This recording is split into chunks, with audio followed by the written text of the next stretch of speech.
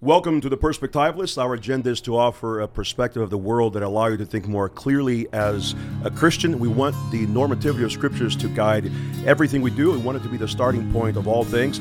Thanks for joining the conversation. This is Season 4, Episode 10, and I'm your host, Yuri Brito. And today, I am borrowing the Canon Press studios to do an interview of The Perspective. So I'm really honored. And my guest is Wade Stotts. Wade, how are you, man? Doing great. How are you? All right. I am the host in your home, so this is kind of an interesting situation here. We're glad to have you. Yeah, well, thank you. I'm delighted to be here with you guys. We had a wonderful lunch together. We talked about all sorts of things. And a lot of our commonality, too. We have a common interest in the great John Frame. So absolutely. Glad to be on the Perspectivalist podcast. I knew we would be BFFs just as soon as we talked to have that conversation. Yeah. Oh, yeah. And one of the reasons I want to just...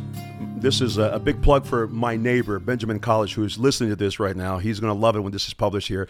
But he's also my deacon, and we get together about once or twice a week, and we sit down and listen to The Wade Show with Wade. Well, thank you. And it is 5 exhilarating minutes of humor and some good rum or whiskey or whatever is available. Oh, great. And, well, that means a lot. Yeah, we do it alone in a room, so it's good to know that people are watching out there. There are people out there listening and enjoying a good drink and laughing, which is a distinctly Christian virtue, I think.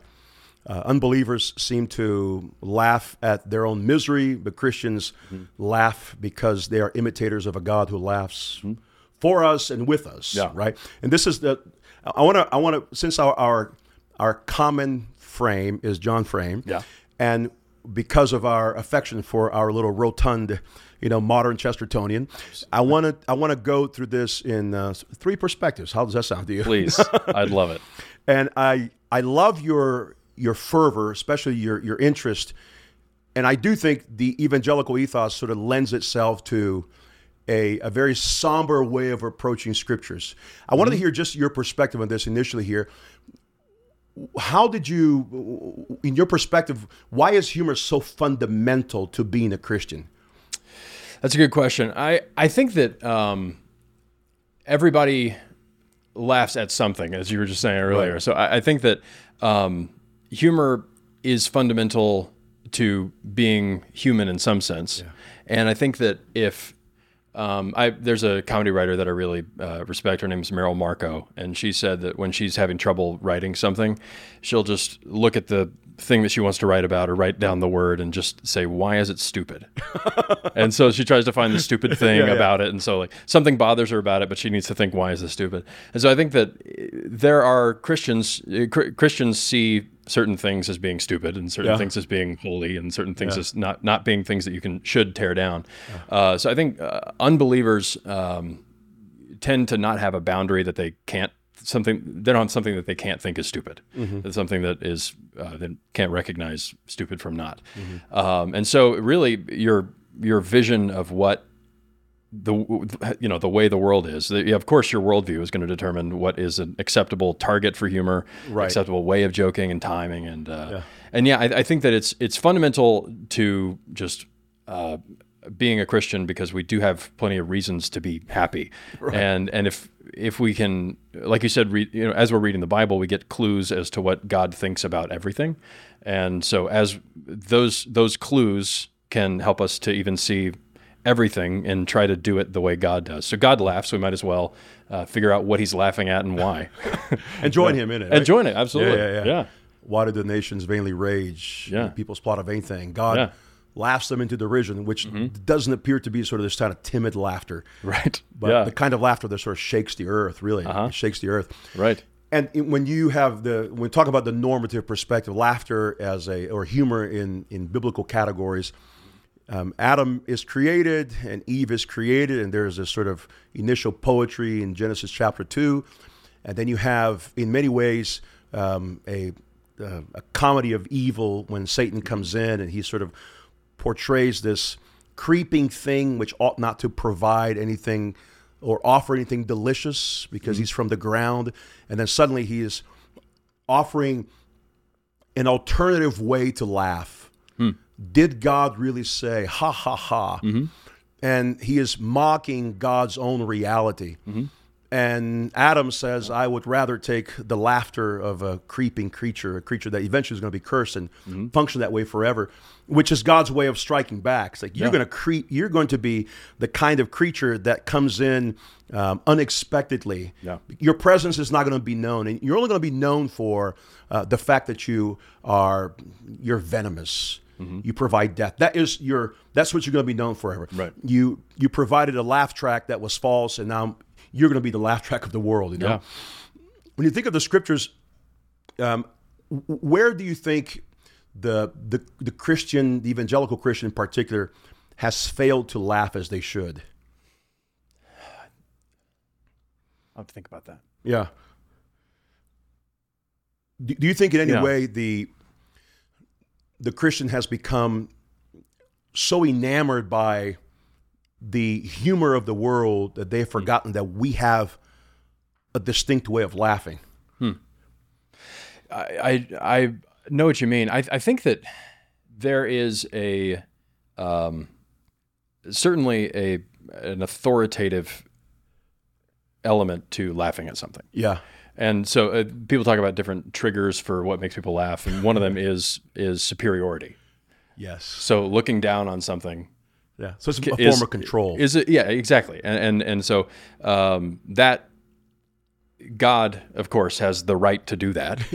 Right. And so when he holds his enemies in derision, that's a right judgment. Yeah. And he actually is above them. And it is, a form of control and a form of just, saying I'm over this. Yeah. And I think that if Christians can't see that, then they can't see other things that they can have authority over, or have control over. Yes. So the Christians have been given the world, and we have the ability to say, if God is in control over this, and this person is acting like God is not in control, or if there's something or people are trying to act like God, then obviously that is an inherently funny thing, and we can laugh at them, right? Yeah. So it's certainly, I think it does have something to do with if the kind of cosmic org chart is in place, then we all know what we can laugh at and what we shouldn't laugh at. And I think that certainly has something to do with, the normative, but also situational. I mean, the lines that are drawn in terms of control and authority right. can have to be intertwined. So, that'd be my answer to that. That's really good. That's really good. I was pondering this idea. I'd love to get your thoughts on it, that Christians, if our great shepherd, sort of Psalm 23, we shall not want. And I do think that in many ways, what Christians truly want in the life of a post-Genesis 3 sort of world is what they want is laughter. So that even in the reading of the scriptures, God doesn't, we're not lacking. Mm-hmm. He provides us laughter. I mean, we can think of various examples. This sounds in many ways, when you're sort of framed by the language of the Psalter, you think to yourself, God delights in his enemy's misery. Yeah. He delights in his misery, and so... He doubles over. He doubles over, exactly, yeah. He's excited about it. Yeah, so that the very first promise in Genesis 3:15, sort of the initial, the proto-evangelion, the first gospel, is the promise that the seed of the woman shall crush the head of the serpent. Mm-hmm. And that is truly, in many ways, a humorous way of doing things. You would think he could... There's various ways of doing that. Yeah. And then that is laid out again in the book of Judges, when we have 5 or 6 examples of random women whose names are not mentioned, maybe 1 or 2 exceptions, dropping a random stone from the highest, and it happens to so crush the head of some king, and they die. Right. That is a joke. That is, it is a joke. Yeah, that's a like Looney Tunes gag. Yeah, and it is. It really is. Absolutely. Yeah. And so this idea that came to mind, God is our shepherd, we shall not want, which means he's going to provide us laughter. And so would you say it's a safe way of saying, a phrase in the language, that Christians are shepherds of God's humor? In other words, we shepherd the humor and we dispense it to the sheep. Yeah. I think that's a great way to... It is a form of leadership. Humor is a form of leadership. I think so. I mean, to use the shepherding kind of metaphor. I think also another way of thinking about it is that Edwin Friedman said that if you want to gauge the anxiety level of any group, that you should, a great sign is if they lose their ability to be playful. And so playfulness and anxiety can't coexist. Yeah. And so as we live more continually in an anxious culture, and I think America certainly is one of those, then our playfulness, our laughter moves away from playfulness, and I think becomes more acrid, or becomes a little bit like tougher to listen to, or angry, and you get late night shows where it's mostly just kind of venomous jokes, but with maybe a twinge to kind of make it feel like a joke, and then everybody claps, and everybody underneath it all, everybody's still anxious and angry. But their laughter is scripted. It totally is. Absolutely, it is. It is time to laugh now. Yes, green light. Yes, laugh. And so there's no authentic joy. There's no authentic surprise. Right. And so like there's of course the everybody talks about that being one of the laugh triggers is surprise. Yeah. And having an attitude that you can constantly be surprised by something, or that there's something around the corner that you haven't seen yet, that is the attitude to receive humor. Yeah. Whereas if you're just going into humor to, or if you're going into a stand-up special, or you're going into watching a late night show or anything like that to have your views confirmed, and that's it. Yes. Then you're going to miss it. And the people who are crafting that are going to become really bad at what they do. Yeah. And so being surprising, there are cheap tricks that comics use to try to be surprising. Yeah. But again, that is a kind of being open and trusting. Like, so there's the removal of anxiety, which is trusting God, right? And then there's having an openness to the world, that I am about to be surprised and I have no idea what's about to happen. And then being delighted at what you're surprised by. Yeah. Makes his you really mercies laugh. are new each morning, which is like his comedy is new each morning. And all of that being just a way to enjoy life and not, again, be highly anxious, not be, and that being a purely something that's not funny. Like removing your anxiety is not a funny process necessarily. Right. And it's certainly a discipleship kind of thing. And also building a kind of culture where anxiety is not reigning is not a funny process necessarily, but it could be. And I think that humor can break down anxiety.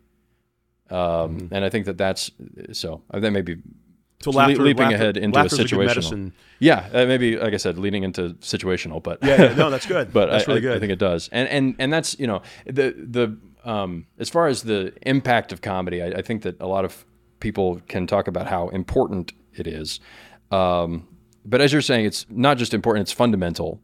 But you can also talk about there's a way about talking about how important comedy is that is more self-important, so that people, it's just sort of justifying the thing that they're doing. But actually finding things funny requires a spirit, and requires a kind of attitude that is much tougher to work on, and it can break down a lot of unhealthy defenses and things like that. Yeah, and it immediately unites people. When I think about the premise of Psalm 1, that you don't sit in the seat of the scornful. I think the way I think about that means is we don't let them lead the stand up. And we're not the listener. We don't sit in the front row saying, "Okay, wicked man, you're my comedian of the hour now. You lead." In other words, I think the roles ought to be reversed. Yeah. They sit in the front row and they listen to us. When you look at are you surprised in any way, Wade, by the reality that people like the New York Times and other liberal news organizations are shocked by the fact that comedians are the ones speaking political truth. Comedians are the ones being insightful. But does that shock you at all? No, I think that comedians have an eye to find hypocrisy. And there's a lot of that around. And people, they are constantly trying to find holes in things to make fun of them. Is it because what you said earlier, that they're looking at, they look at something and they're looking at fragments of that thing, and where people just are content in going to the next thing, but the comedian stops. He shops very thoroughly, and he is able to ask the question, "Why is it stupid?" And I love that, yeah. again, to like take some amount of authority over it, even in being able to ask the question. Yeah. So there first comes the question: is it stupid? And there are some things that aren't, and that you shouldn't make fun of. Yeah. But once you have arrived at, okay, this is stupid, I'll figure out why, and then you can do a whole 15 minutes of stand up on why it's stupid and breaking it down. Yeah. But yeah, if it takes patience to do that, and it takes some kind of eyes to see it. But yeah, I think that's always been a role of people telling the truth in a funny way.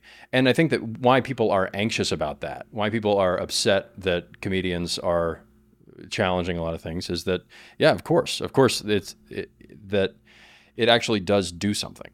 Yeah. And that their challenging of it isn't just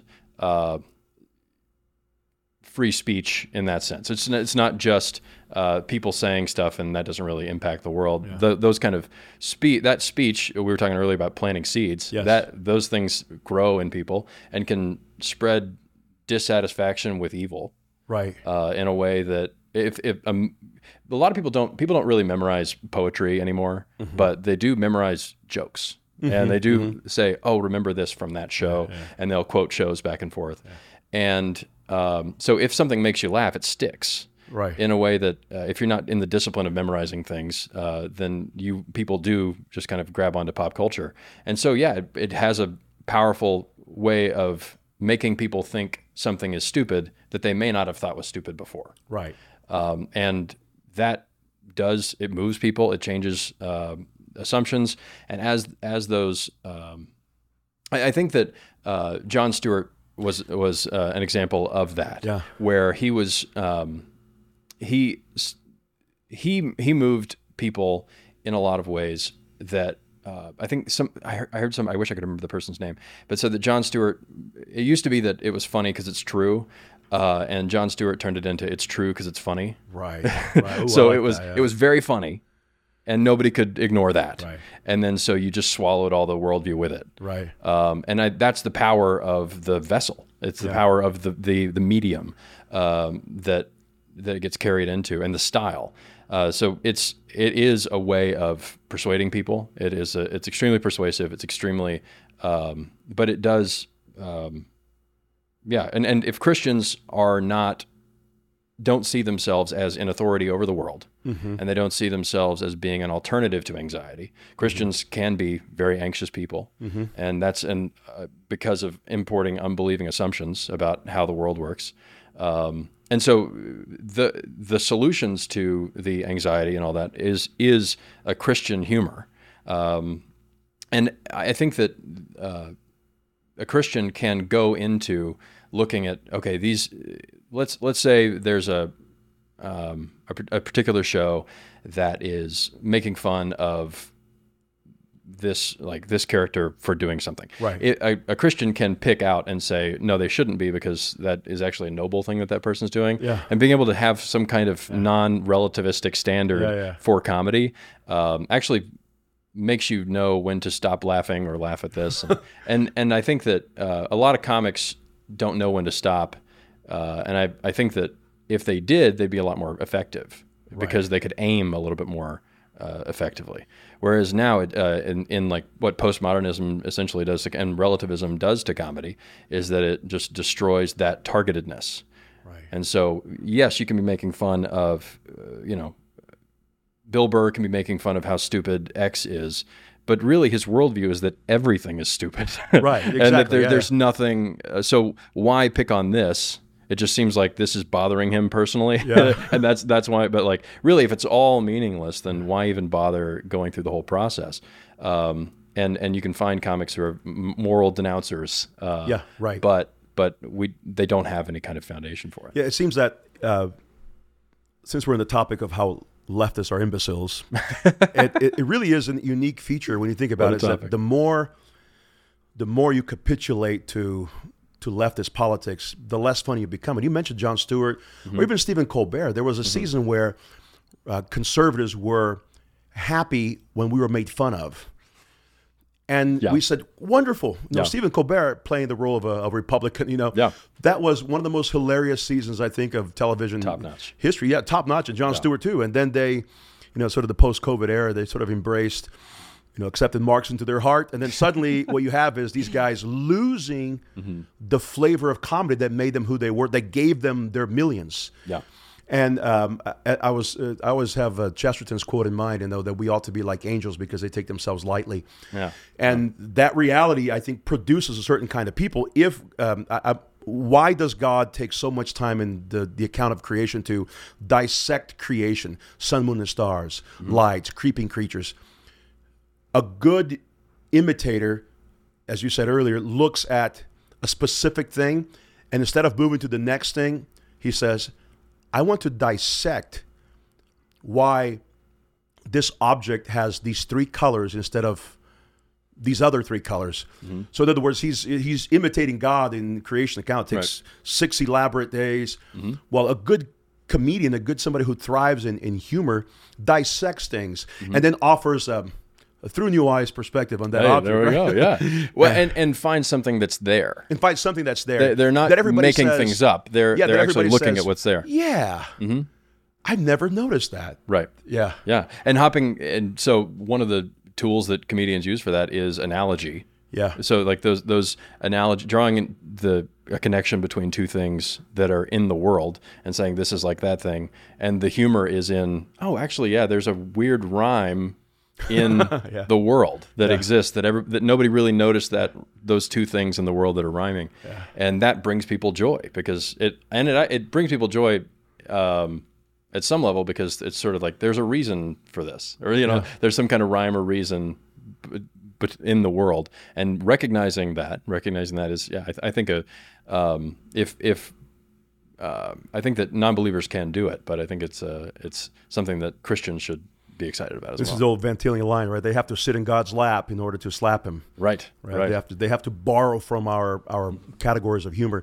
So we talked about So I guess you're saying that they have to sit in God's lap in order to slap anything. Anything, true. Yeah, exactly. That's exactly right. Yeah.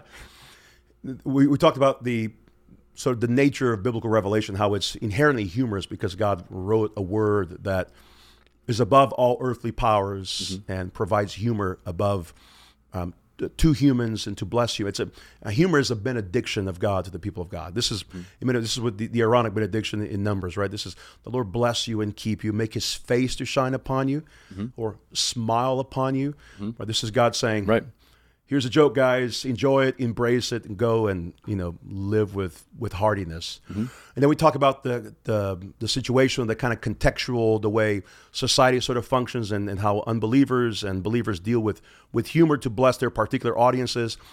And so finally, it would be the existential. We have every human being is sort of given this gift of humor. From your perspective, what can we do to sort of encourage the real dour, sour guys out there listening to us who just take life a little bit too seriously? Sure.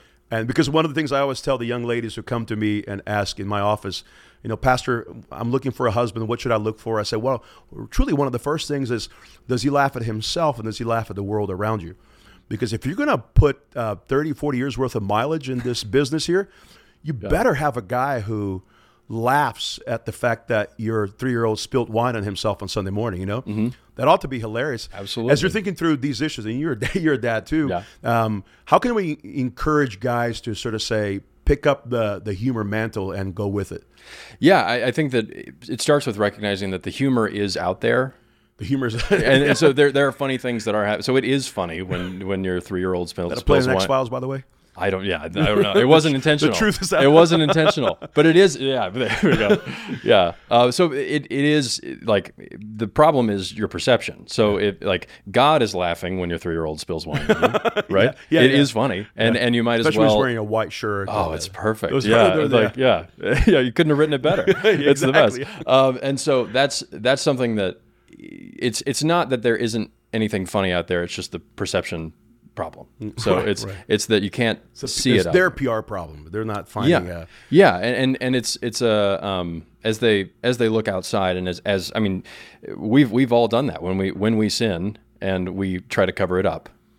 we don't realize how stupid we look and how silly we are. And when we, if there are lots of things that, you stubbed your toe or you got a flat tire and it was just as all of the things everything in your life kind of leaned in on one moment and it was the exact wrong moment for this to happen. Right. Thinking that's funny is distancing yourself from it and hopefully taking on God's perspective and saying, that's a funny thing that just happened there. And if you can, I've heard Luke Jankovic say something like, sometimes you can laugh at a joke and sometimes you are the joke. So you could laugh at that too. Yeah. And if you don't, then you cheat yourself of the joy of the Lord. Yeah. So the joy of the Lord, if God's laughing at something, then you should be laughing at it. Yeah. And that's our strength. That's yes, absolutely. And laughing at yourself is key.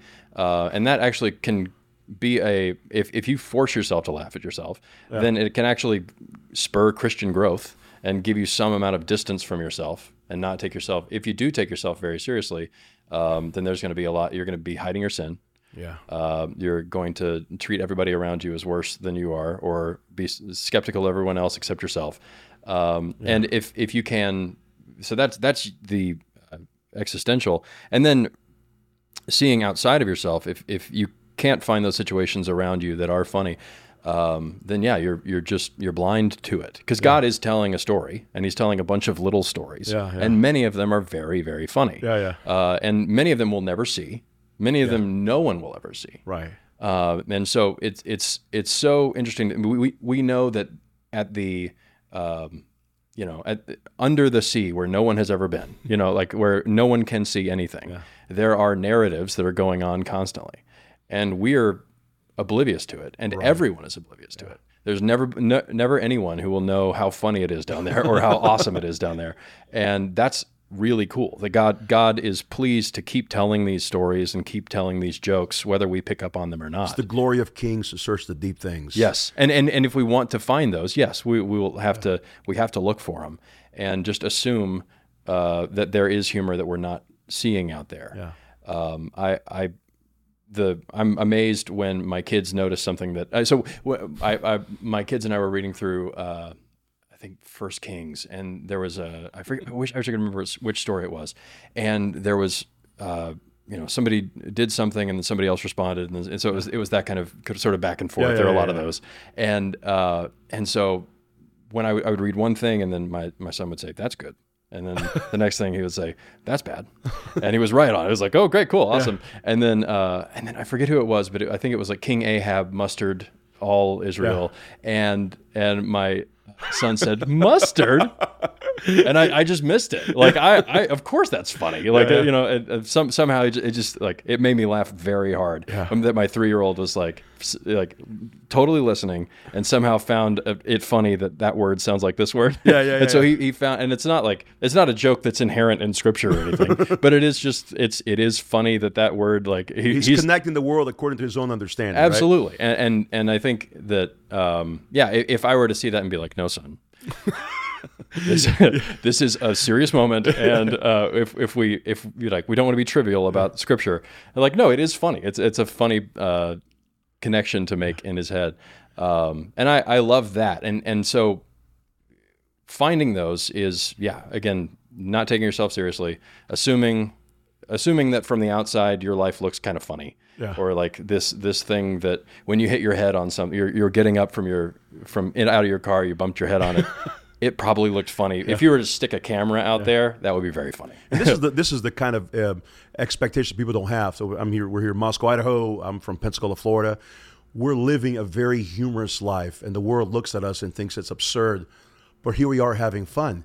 You can't stop a royal priesthood if we're having fun. Mm-hmm. If we're enjoying what we're doing. Back to that observation was really interesting about just reading the Bible with your son, right? You're looking at these things and he's seeing things that would immediately, you kind of overlooked it because you didn't hear. But the kingdom comes through the least of these, right? They frighten foe and avenger because they're more hilarious than our avengers and our foes. Yeah, I think about this when I think of the guys who are just really stern and they kind of have the, Richard Baxter is their homeboy kind of thing, and they look at no offense if Richard Baxter is listening. No offense to all 3 Baxterians out there. And when they are in the process of, when they think about disciplining their own children, they don't think about the fact that this doesn't have to be an apocalyptic moment. Yes. You can spank your kid and then tell one of your top 3 greatest dad jokes, hug him, your sins are forgiven, and move on. Right. And when that child looks back at that session of discipline, he's going to say, God must be just like that.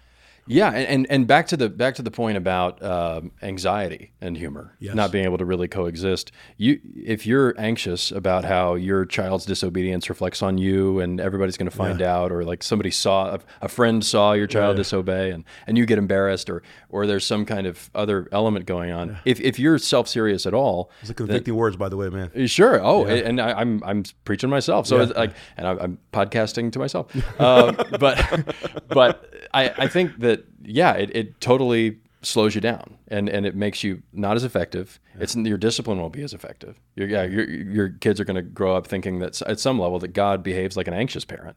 Right. And there's no anxiety in God, and there's a lot more laughing in God than we might like to think, and there's a lot more active laughter in the things that God has made. Yeah. And waking up to that is amazing. I know that my eyes are dull, and I don't see. I take myself too seriously. Yeah. And and it takes me sometimes 10 minutes to look back and go, that was really stupid. I did that. I really made a fool of myself there. Yeah. And then you apologize and do that whole thing. But it's a blessing to be able to take a step outside yourself. Yeah. Again, even if you can't necessarily see God's perspective, we won't be able to see it perfectly. Yeah. But even one other perspective is helpful. Yeah. So being able to go, if there was just a stranger in the room watching that, how would he judge that? Right. Or if I were the stranger in the room, and that automatically gives you a little bit better perspective to be able to laugh and like make restitution and just do what you need to do. Yeah. And that's it's a blessing to be able to live in a world where, again, we don't have to make up things that are funny. What you said earlier about going and a comedian dissecting something and then pointing out is a very different thing from looking at a big blob of a world that doesn't have any real meaning to it, and then trying to put meaning onto it. Right.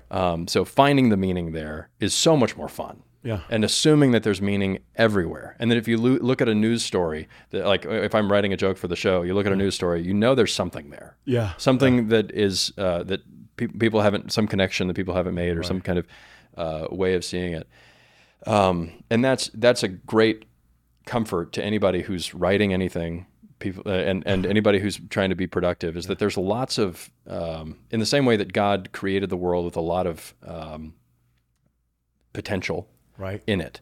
A lot of that humor, the potential for humor, is also just built into creation and the stories that God continues to tell. Yeah. And we get to sit in the audience and laugh, enjoy ourselves. Okay, so as we finish here, talk about the Wade Show with Wade, because I think it's hilarious. It's profound in some ways, but it's also, we were talking about this earlier at lunch, there's a time element to it, that there's something about doing humor that your timing and your rhetoric ought to have such a unique harmony that they can't live apart from each other. So when you put these compacted 5 minutes together, right? For us from the outside, 5 minutes, that's just that's a cigarette's worth of sure. And you do in 5 minutes, and you accomplish so much. You pack in so much. What's the magic behind that?